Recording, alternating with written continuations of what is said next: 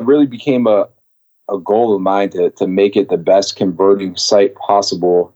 And with that came speed, design, and really just trust.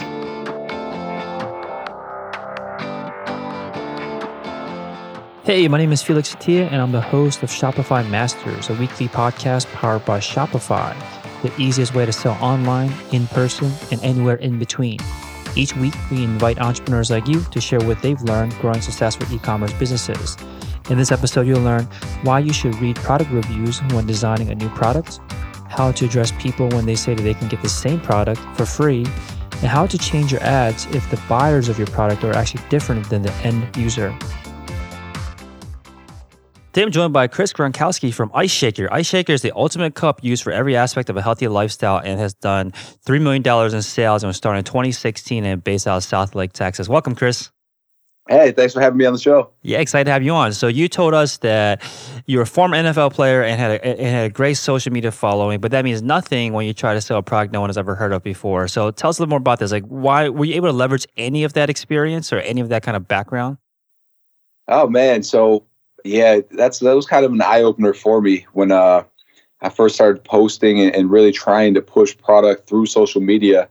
I had a decent following from playing, from being an athlete, from being an NFL player. But when it came down to it, I thought it'd be pretty easy to throw a couple posts up, get a bunch of sales. And that was the exact opposite of what happened. So brand new product, you're on top of the world. You think it's the best thing ever. But your customers, people out there have never heard of it before, aren't just going to jump on the bandwagon just because you think it's cool, just because they follow you. You really have to build some kind of proof of concept, some kind of reviews, and really start building a brand before you actually are able to sell a product, no matter how big your following is. Got it. So even though you have a brand, a personal brand, it's not good enough. You might give you the kind of opportunity to present yourself, but you still need to have a product that is something that people want or that needs. You need to be solving some type of problem. So talk to us through this. Like, what was the original idea behind the product? Like, what problem were you trying to solve? Yeah, so the idea of the product came about on a hot day in Texas. So I was out of the NFL at that time. I was continuing to work out every single day. And when I would go to the gym, I'd get a shaker bottle, I'd make a pre-workout or something like that to bring to the gym with me. And by the time I got there, it would be warm. My bottle smelled awful. And I was actually making designs out of the sweat rings that were coming off the bottle on the gym floor. And that's kind of when the idea hit me was, why isn't there something better out there on the market? Some kind of bottle that not only can I bring to the gym, but then also use all day, every day. So I went on a search and got home that day, went on Amazon, went on Google, figured that I'd type it in and something would pop up. That's something I just hadn't seen yet. Kind of like every good idea that you think you have, you go online and there it is. But I went home that day. I looked everywhere and there was nothing on the market that was insulated with a shaker top on it. So it's when the idea hit me. And at that point, I said, I'm going to make the best shaker bottle that I possibly can make. Got it. And you do also mention to us that you also have to kind of test this before you jump all the way in. So once you saw that you had a problem, you couldn't find the solutions out there for it, did you first start to test it? Like, how did you know that there were other people out there that were searching for this product or that had this problem? So for me, first I had to make it. That was the hard part. First I had to figure out exactly what people wanted, the material I wanted to make it out of. And so I went with a kitchen grade stainless steel. I knew that one of the issues with the shaker bottles that everyone knew, if you were a user of a shaker bottle, you're making protein shakes, everyone knows that if you leave protein in them, they're going to smell absolutely awful. And so I wanted to get a material right from the get-go. I knew that was a big problem that was going to solve this issue. So the kitchen grade stainless won't absorb the odor like the plastic shaker bottle does. So even if you leave protein in there, it's going to smell no matter what because it's going to rot after a couple of days. But with the stainless steel, you could pretty much just rinse it with water and that smell's gone. So first had to figure out really what I was looking for in the product. Went from that. There was other stainless steel bottles on the market. So I did a lot of research on that to see why these weren't successful. And the other shaker bottles on the market that were stainless steel, they weren't insulated. So when you put cold in them, stainless steel is actually a conductor, so they were absolutely freezing cold, a lot colder than a plastic shaker bottle would, and would sweat even more. So besides that, though, the reviews were pretty good about the fact that they were stainless steel and they weren't absorbing the odor like the plastic ones were. So really put those two together, figured out make something that was vacuum insulated, that was going to hold ice for a long time, wasn't going to sweat, and then pretty much looked at every other product out there, their reviews, to see what other people wanted, what they were looking for, and tried to put together a product from that. So I started getting prototypes made, get them sent in, and really just settled on a bottle that wasn't the greatest at the time, but would help me figure out if there was a demand for this product. So our very first bottle came out, and we had it shipped in small quantities. At that point, it was just all about testing the market and trying to figure out if people actually wanted this product or not. Got it. So you mentioned a couple of things there, which is around looking at reviews. I think this is important because you're doing this kind of research before you dove in, so that you can at least get some of the ideas behind what features are important to your target customers. Where were you looking for these reviews, and what specifically were you looking for? Like positive things, negative things? Like what did you find most helpful? So I was looking everywhere. So you can find anywhere you can find reviews, but for the most part, the ones that are going to be the most accurate are usually on Amazon. And what I was looking for the most part, was just the negative reviews to see what people didn't like, so that I could then fix that issue. So I'd go on and really look at, but I would also read the positive as well to see what people really enjoyed about the product. So when I was looking at other stainless steel shaker bottles out there already, I liked looking at the positive and seeing that people were commenting about the stainless, saying that it was a lot better than having a plastic bottle. And then I'll look at that same product, I'd look at the negative reviews and see that people were complaining about the fact that it wasn't insulated, that it was freezing cold when they put ice in it. So really, both the positive and the negative reviews are huge indicators of what people like and what they don't like. So definitely look at both of them to get a better idea of what customers really find important in a product. Got it. So it sounds like you obviously have to combine both the positive and negative feedback with these reviews into your new design, your new product. And the positives are things that are almost like must-haves. So you have to kind of come to the table with these things. And the negatives are things that you can improve in and are kind of like the value add or the core value proposition that you're bringing to the table. And that sounds like basically what you're able to piece together. So now that you have this idea of the product that you want to build, what were the steps to? It sounds like you guys released the first version / almost like a prototype at first. Did you know that that's what it was at first, or did you feel like you almost had like a finished product at that time when you got that first initial small order? No, at the time, we thought I thought it was a finished product. I thought it was pretty good at the time. Looking back now, it's funny because we've made so many improvements since then. But no, it was the final version. We put it out there, and from that, we just took the customer feedback and continued to improve the product. So anytime we had a bad review, I was reading. Anytime we had a good review, I was reading them. But I was really trying to figure out what customers wanted, and we tried to move as fast as we possibly could after we really got some decent feedback from our first couple thousand bottles that sold. So anytime someone mentioned something, and we encouraged it as well, we would send out emails asking people for their feedback, asking them if there was anything that we could do better, any other features that they'd like to see. And we collected this data to then immediately make a version 2 and get it out before we actually aired on Shark Tank. So within the first year, we already had made a second bottle and released it as well. Awesome. So when you were selling, when you got that first order that came in, and you started to test to see if there's a band, where were you selling? Were you selling on your own site, or were you selling on another marketplace? Like, what's the best way to kind of get started to because you're in a stage where it sounded like you felt like you had a finished product, but you were still very much testing. So looking back, like, how would you set up the test differently if you were to do it all over again? So yeah, I mean, it was.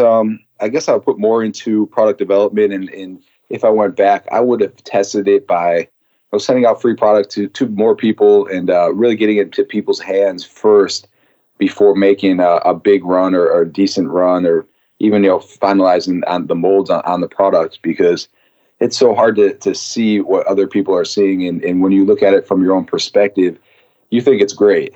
And every one of your friends around you are going to pretty much tell you that it's great. But it's really once you get it out into the public that you really start seeing the flaws or start seeing the stuff that you could have done that people really like. So after that, our third version that we just released, when we brought in the lids for it, we brought in just the lids, and we sent them to over 500 customers before we actually started putting that lid on our bottles. We really wanted to get the feedback from them, make sure there's absolutely no flaws in our newest line of lids with our 2019 launches. And if there was any issues, we wanted to change it before we started mass producing it. So really learned that as we went on to really test it by putting it into customers' hands before making final decisions on product designs.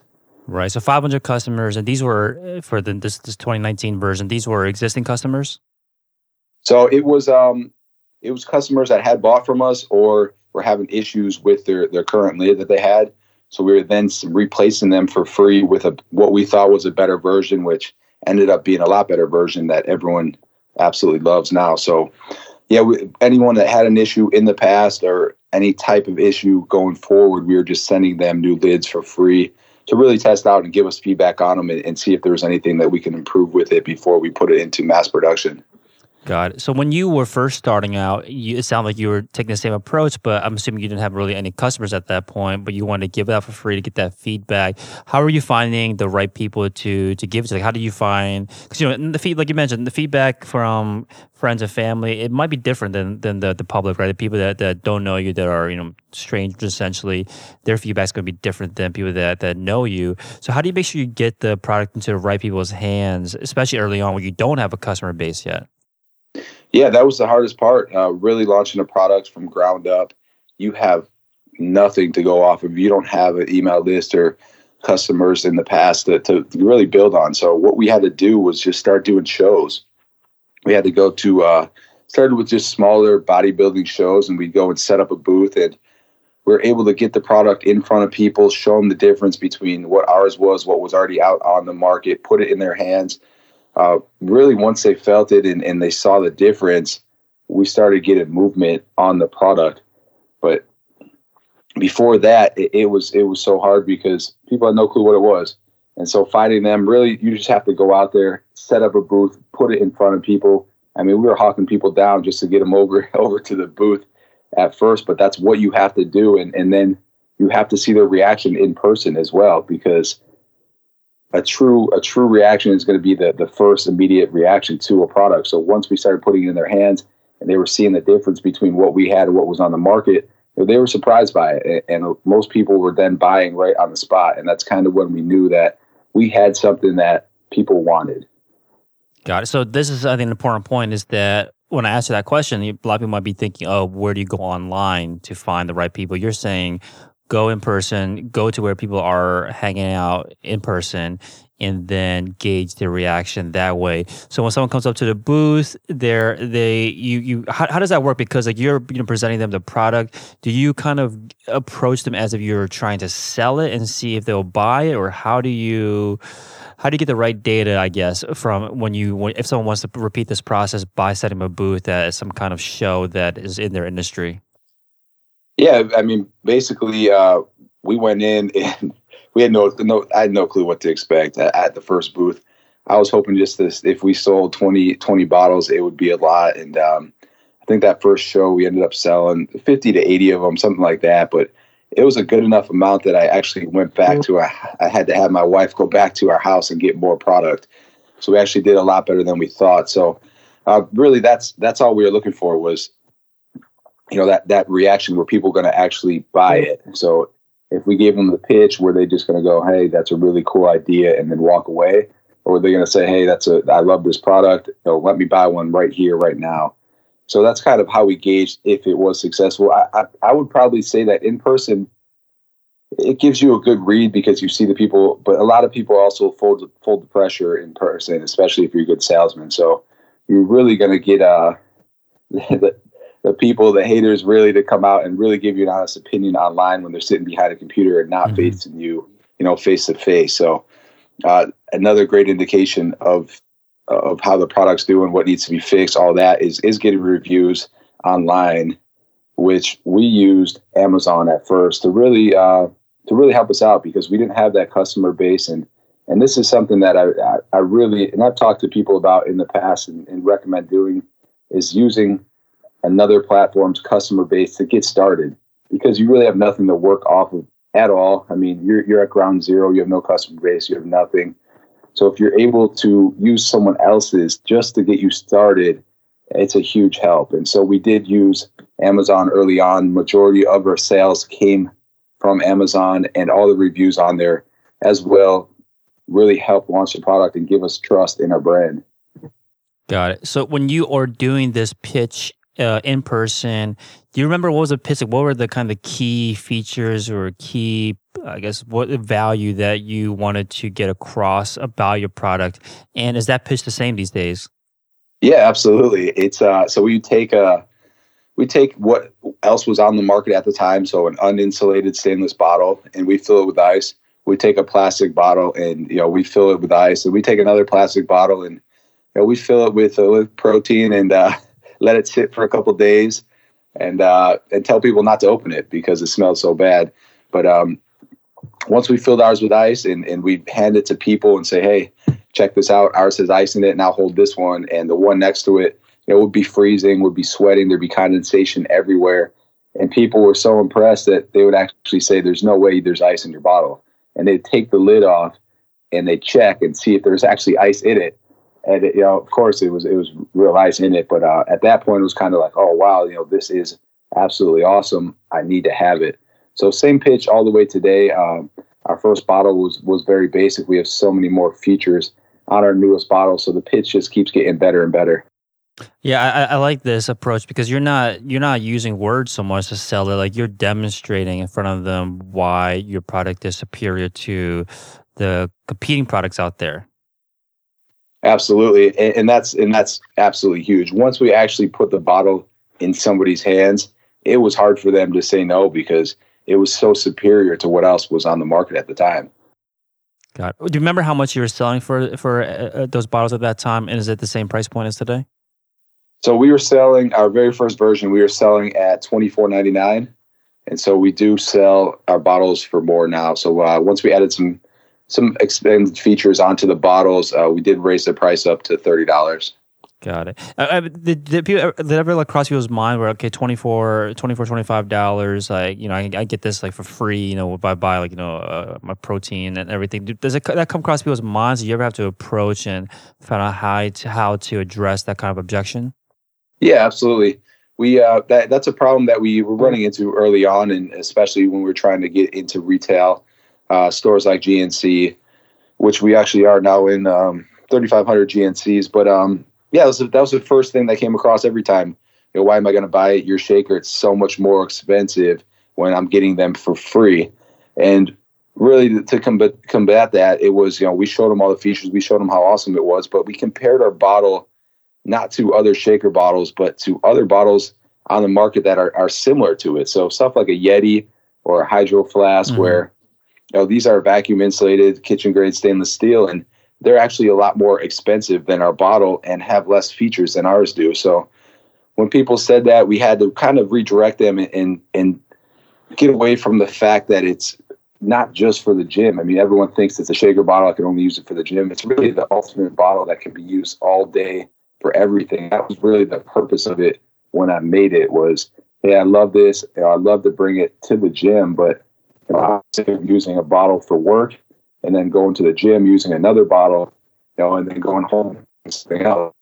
It was really just a bottle used for everything all day, every day, or could also be used at the gym. So once we got that into people's minds and really compared it to something like a Yeti, they saw that this actually had more value. It was actually a better price than what's actually comparable to what it is. Hey, real quick, if you're enjoying the show, please leave us a review on iTunes and let us know what you think or what you'd like to hear more of. Now, let's get back to the interview. So you do change the kind of product that your product is anchored to. You don't compare it to the free product. You compare it to a more expensive product that's on a market that is superior to the free product. But then you're also now showing that your product is giving more value because it has the same features plus more. That's a great point.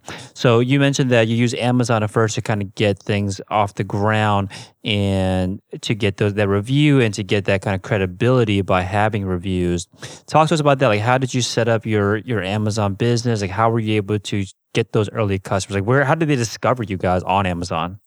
Yeah, that's actually that was a challenge. I mean, when you first go on to any platform, it's tough, and you have to kind of figure out and navigate the rules of that platform. And I had some experience with this with our first business that we had. Actually, my wife started a business while I was still playing in the NFL, and it started through Etsy. And it started the same way kind of as iShaker did, and I kind of followed the same path where she didn't have a customer base at first. She used Etsy to help really get it going, to get customers. And the first thing we ran into was, how do I make a good listing that people are going to actually click on? And how do I get to the top of the first page was really the main challenge. So this all came into play as well on Amazon, same exact thing. And what I did was, and the only thing I could think of was, hey, why are these other ones on the front? Why are they of the front page for Shaker Bottle? And so all I did was I went through every listing, the top 3 listings, top 5 listings, whatever it was on the front page for the terms that I was trying to rank for. And I tried to figure out why they were there and why I wasn't there.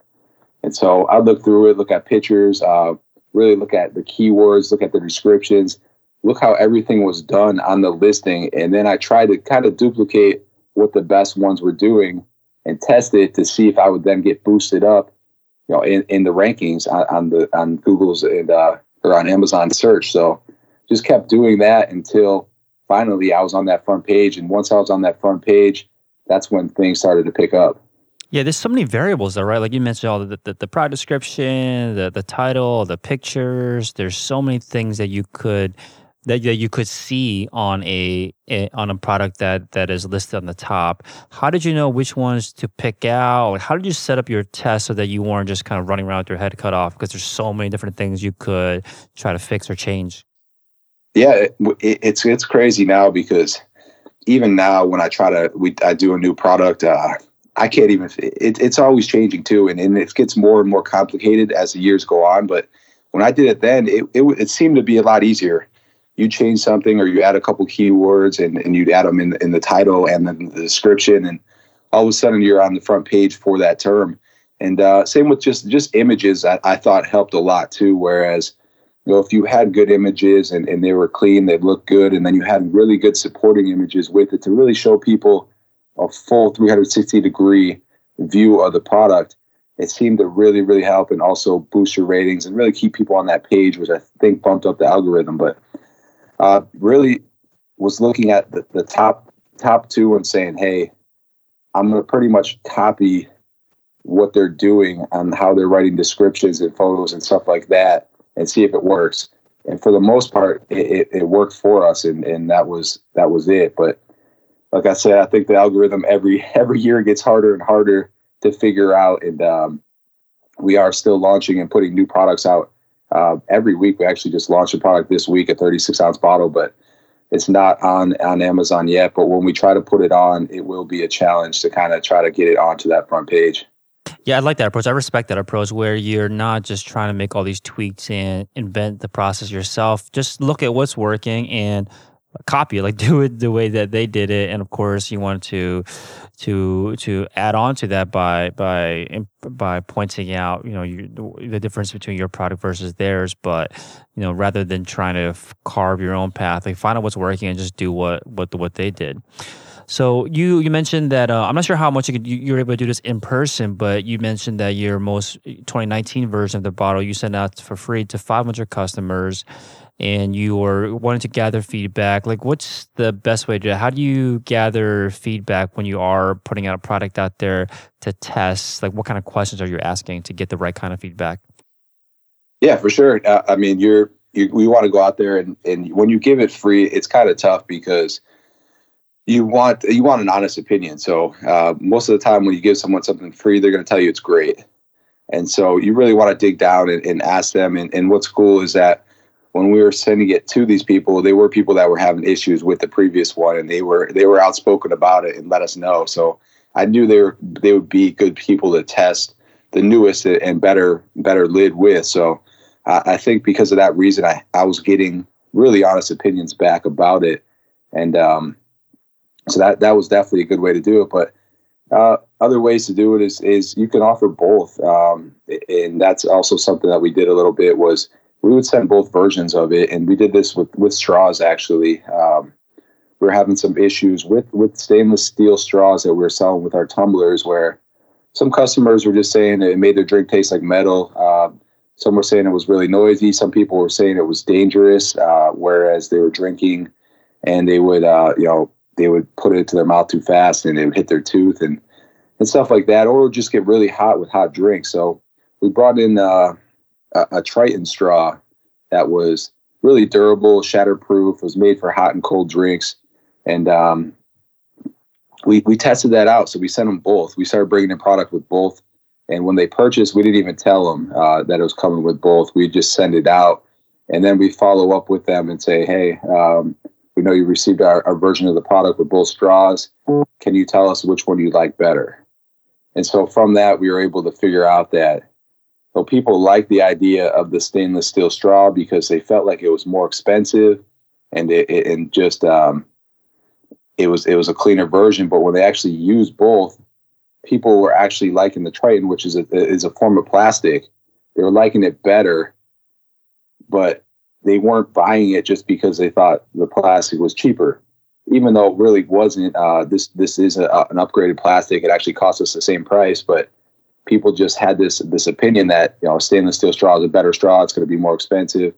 But at the end of the day, once we actually tested it, everyone liked the Triton plastic straw better. So we actually switched over our product to that because of the issues that we were having with the stainless steel. So that's just another great way to really test the market and see what people actually like better.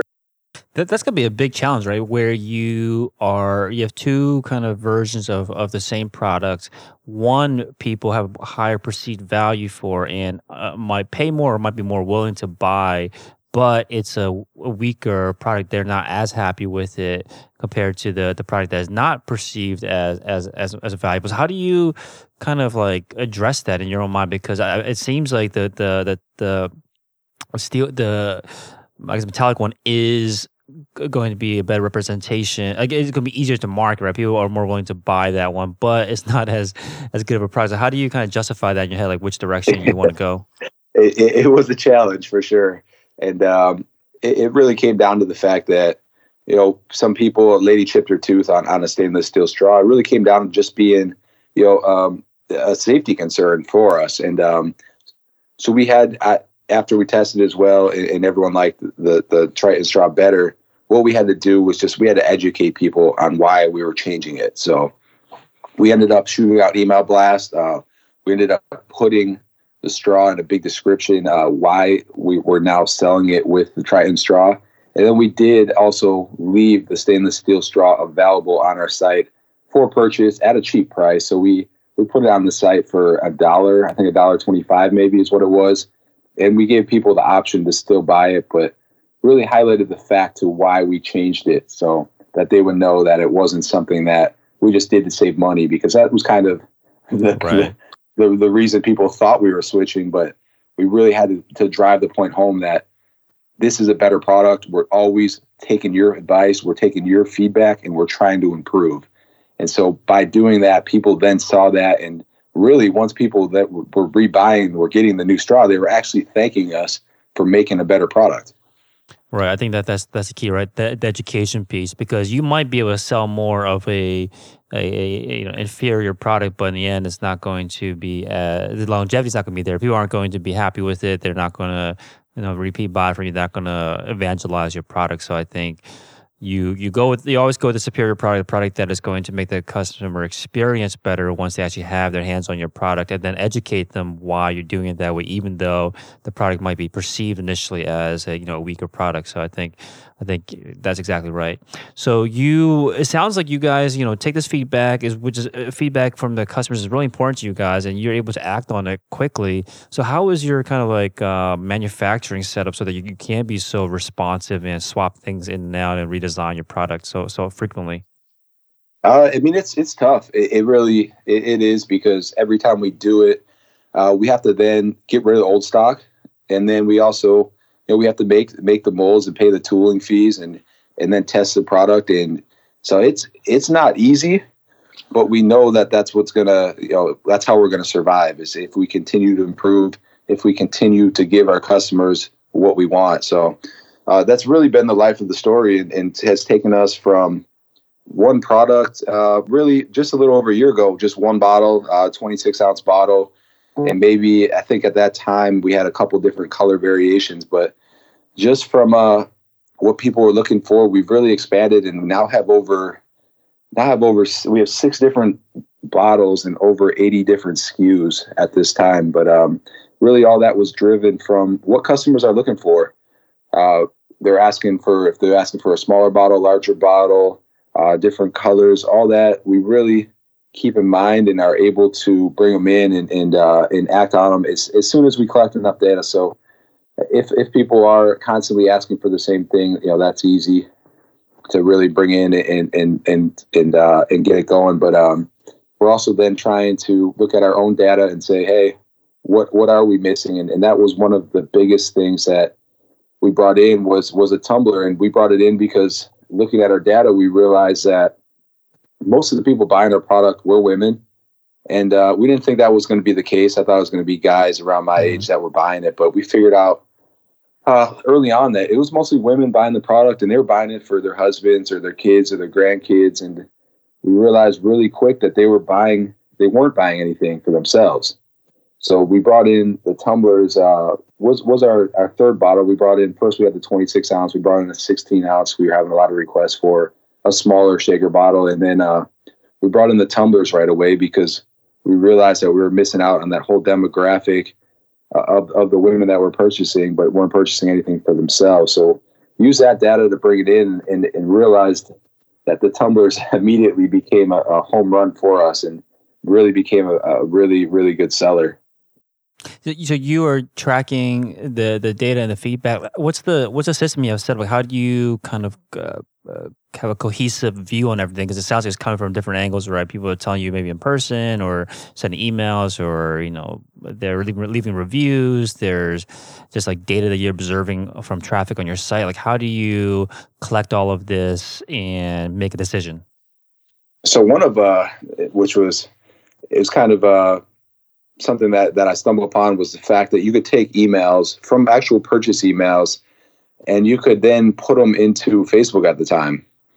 And so with that, Facebook was actually going to find these people that purchased from you, find their profiles, and then that you would be able to look at the whole breakdown of who was purchasing from you. And this was before the whole Privacy Act that went into effect recently. But yeah, it would break down your demographics. It was crazy, the amount of information that they had. But obviously, male versus female, household income, where they lived, where they worked, the websites they liked, all that kind of stuff. How many people were in their house, education levels, feedback at Facebook at the time was giving you all of this.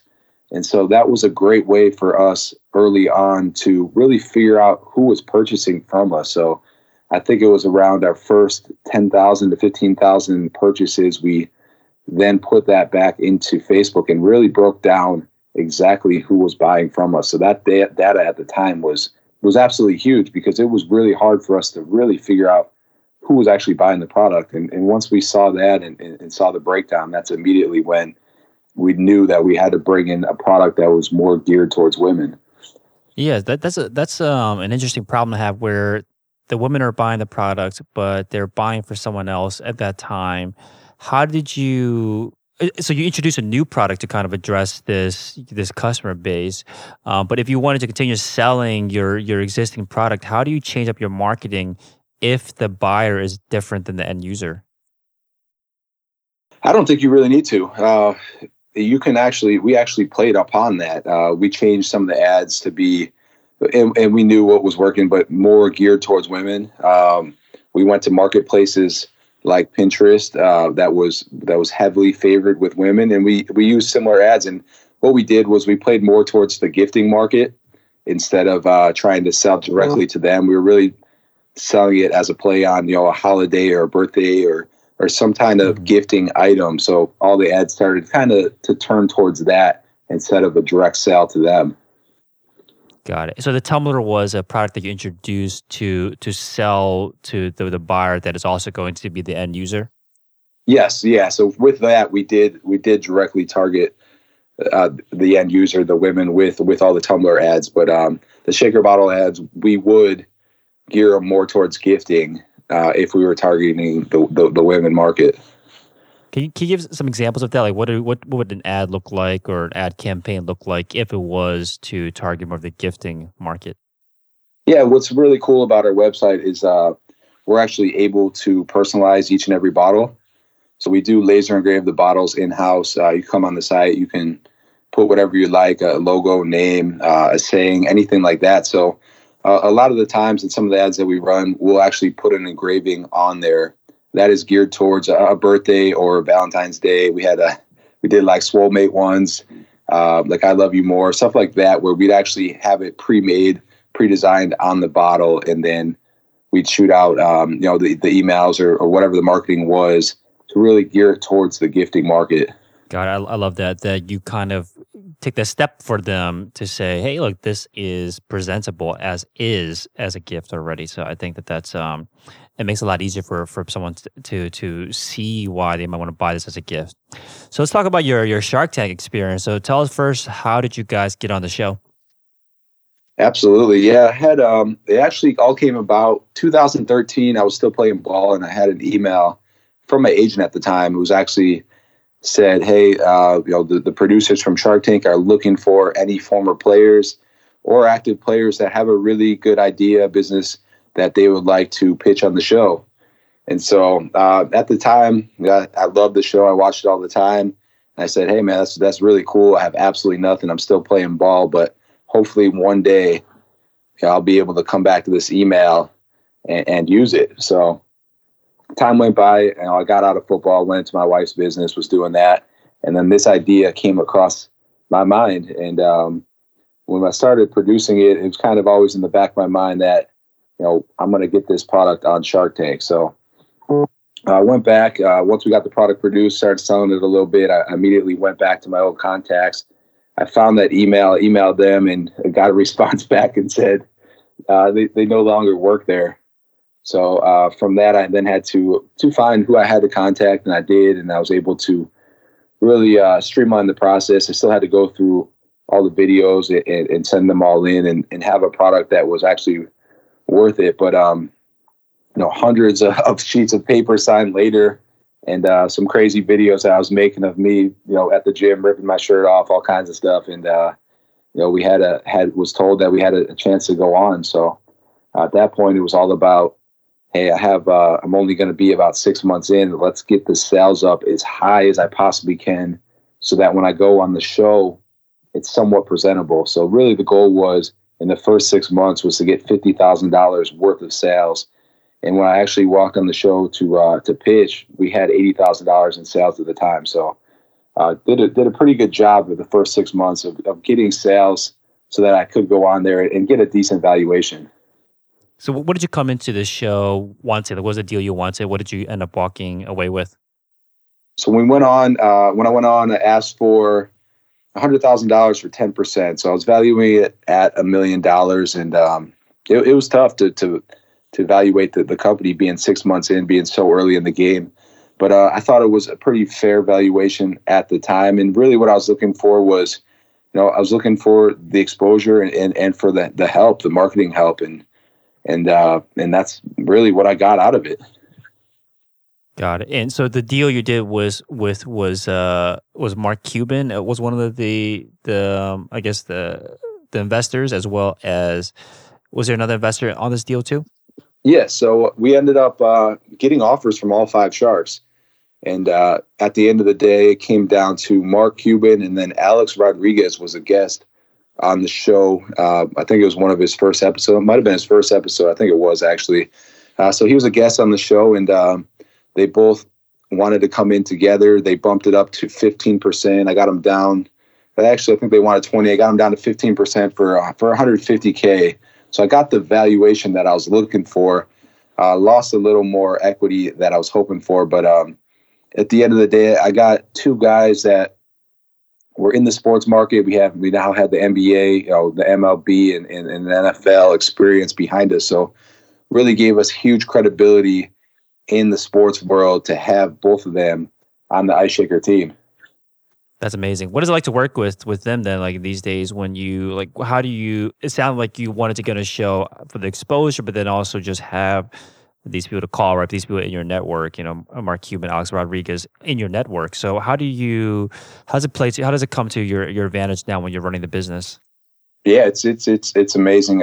Being in Dallas with Mark and his team has been awesome. I'm doing stuff with them a lot because of how close we are. And a lot of it comes down to panels and doing speaking engagements, stuff like that. But networking is absolutely huge.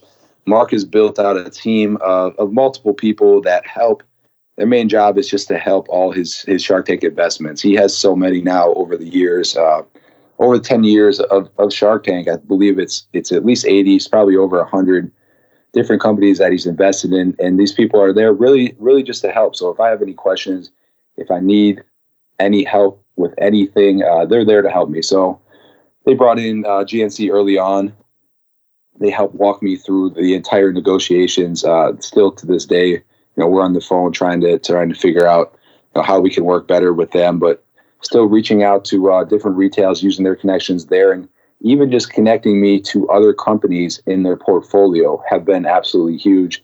If I have questions, say about SEO or marketing or whatever it is, there's somebody in his portfolio that is really good at it. That's an absolute expert in it, and they're happy to connect me to them and speak to their CEO or their head of marketing, whoever it is, for free. Just out of good faith because we're under the same portfolio. It's also helped with collaborations and getting giveaways and email blasts with other companies that are in a similar market space as me underneath the Mark Cuban portfolio. So that's been absolutely huge for me. And just keeps on leading to new connections, every day. So with Alex, it's been a lot different role because he doesn't have that same experience that Mark has. He doesn't have a team built out for over 100 Shark Tank companies like Mark does. So Alex is completely different. Really good at marketing and helping us get it out there. That way, he's got us into UFC gyms early on, and he has the whole fitness background. True Fusion is another gym that's really starting to take off that he's got us into, but always helping with events and stuff like that to promote the product, and that's definitely his strong point. Yeah. So any like piece of business advice that you got from either of them that was really important for your growth, like things that maybe you never didn't realize until you heard it come out of their mouths? Can you think of anything like that?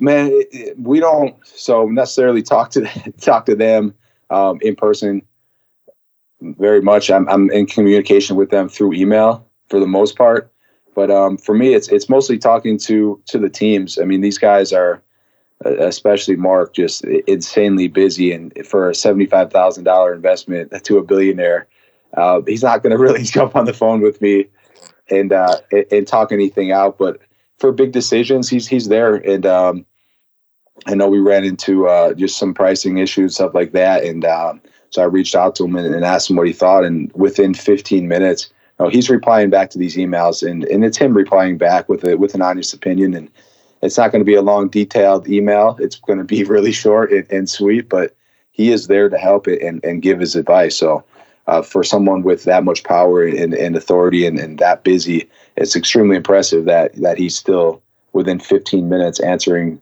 to one of his 100 investment companies that he has. Yeah, I've actually spoken to another Mark Cuban invested company on the show, and they said the same thing, that he will respond to an email any time of day. Almost seems like he'll get back to you if it's like an important question enough for you to reach out to him.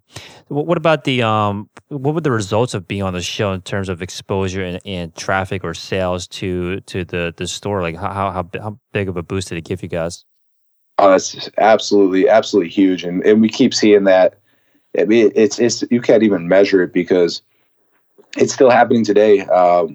Just the initial push, the first 2 weeks was huge, and a lot of people, not even necessarily just the first day, it really spans out to a whole week because a lot of people are recording it, they're watching it the next day, they're watching it through Hulu or other channels that week.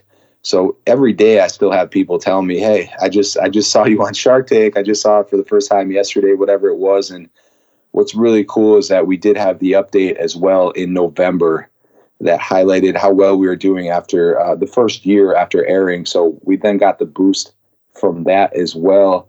And now we're actually starting to get the reruns from CNBC after the first year. They'll buy it out and they'll start rerunning the show as well. So every time it airs, it's a huge boost to our website.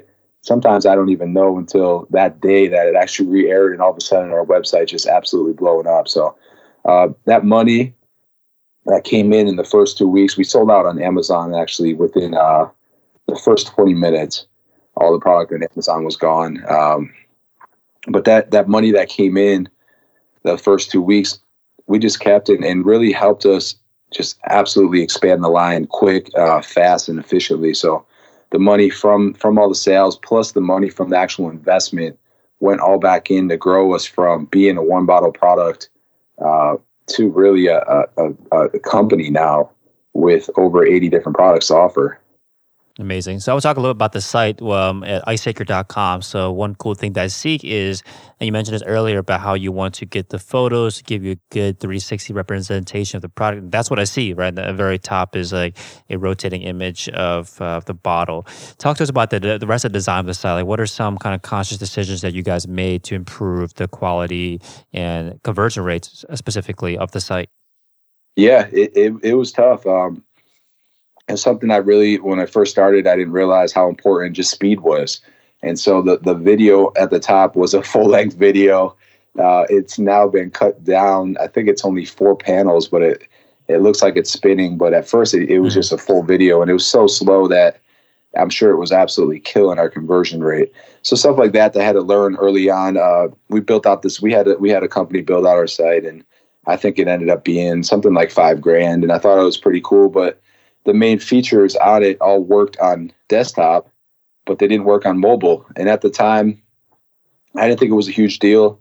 I didn't think that many people bought off their phone, but realized really, really quick that I was probably one of the few that didn't buy off their phone at the time. And I'm sure that number just keeps getting higher and higher of how many mobile users there are that are just purchasing only on their phone. But we had to completely redo the website after that once we realized that 80 to 90% of our traffic was mobile, and our best features are all only being shown on desktop, and on mobile they don't look that great. So it really became a goal of mine to make it the best converting site possible.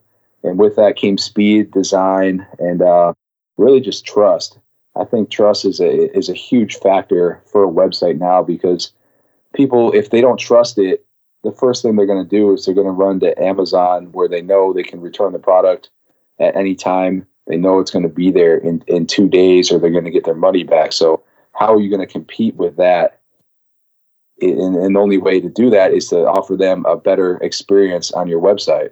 So we're able to do that in a couple of ways. First, the trust factor. Second, we're able to offer them a different variety of product than we offer on Amazon. So we don't offer a full line on there. And we offer better pricing, and we offer free shipping and fast turnaround as well. We always jack up our pricing on Amazon to really cover for the fact that we're getting hit by big fees, and we also want to protect our website. So we always charge a little bit more on Amazon because of that reason. And then with the site, just really how can we get people to trust it? And that's where different apps and review systems come in that have been really helpful for us. Can you speak about those? What kind of apps have you added to the site? So right early on, we went with a review app called Yapo. They came in and they do a great job, and it's more than just reviews. I mean, there's going to be, if you go on our site, there's probably 2 or 3 reviews that were left today alone, and we have a carousel right on the front page that's going to show the latest and best reviews right there on the front page. So normally on a normal day, we'll have that whole entire banner will be filled with 10 reviews that all came in the day of. So absolutely huge for really just trust, because when you see that, you see 10 reviews that came in that day, you know that people are buying off the site. So yeah, I didn't realize that. I'm looking at it now. I see the carousel, but I didn't pay too much attention to the date. But yeah, there's a bunch from today already. Yeah, when you see that, and when I go on a website, it's the first thing I look at is, hey, is it updated? Is it being run? And when you see 10 reviews that came in the last day or that day, you're like, wow, these guys they're doing a great job. They're obviously sending the product out. People are enjoying what they're getting. So huge trust factor right off the bat. We try to couple that too with, I'm sure you'll see the shop pops at the bottom of the site that show in real time when people are buying from our website. So it really what's cool about that is it's going to be social proof. It's going to show that people are on the site, people are buying.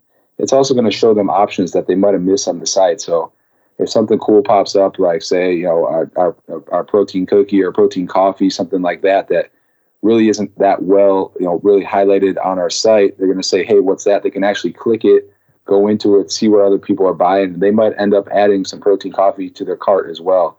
So that's another really, really cool app that builds trust and also helps build sales as well. And and some of the other apps that have done really well for us, really help us convert, are something like the pop-up that you see on it. It's an app it's actually a free app that we use called Privy. And all it is it's going to pop up. It's going to ask for an email address. And early on in the game, I thought that this was kind of, something that I didn't want to do. I thought that it was spammy when a pop-up would come up. But if you read into it, research it, by not having that, it's a huge disadvantage for you. By having that on there, you're collecting emails. It's super, super valuable information that you can go back and send out to customers and really drive them back to the site, because at the end of the day, it's over 90% of people that come to your site are not going to buy. So if you're not collecting or getting some kind of data from them, you're just completely missing out on a huge opportunity. So we brought in the email sign up early on before Shark Tank and have been able to grow a massive email list because of it. So definitely highly recommend an email list, and you want to also incentivize people to join it as well. So with it, don't just make it super spammy emails that go out. Give them some kind of value, give them something that they actually want. Sales, give them opportunities to maybe buy product before it's even released yet, and really give them value out of that list so that they continue to stay on it and they don't just unsubscribe. Awesome. So thank you so much, Chris. So iceshaker.com is a website. What would you say needs to happen in 2019 for you to consider this year a success? Man, we've already had a great year so far. Mm-hmm. We have some big things coming, and I know we're having conversations with gyms like Lifetime Fitness. That looks like we might end up going into all of them. But really, this year I think it's more focus on retail.